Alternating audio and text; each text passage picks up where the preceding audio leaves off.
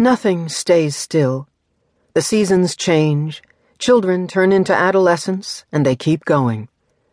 The landscape I see through my window today is tranquil and comforting, while all the years I was living the moments of Ezra's birth, life, and death, this landscape was red hot. Gazing out on it now, I see that the colors have become cooler. There's less flaming orange and red, and the edges of everything have softened. I have written from many vantage points, from the heat of the moment and from the cool distance of time. Who was I writing for? Why was I writing? When I wrote in a waiting room at a hospital while Ezra was in surgery, I wrote to calm myself. It was medicine. When I wrote during the early days after Ezra's death, I wrote to ease my pain. Writing then was like flipping the spout of a steaming kettle when the shrieking sound lets you know that the water's boiling inside it.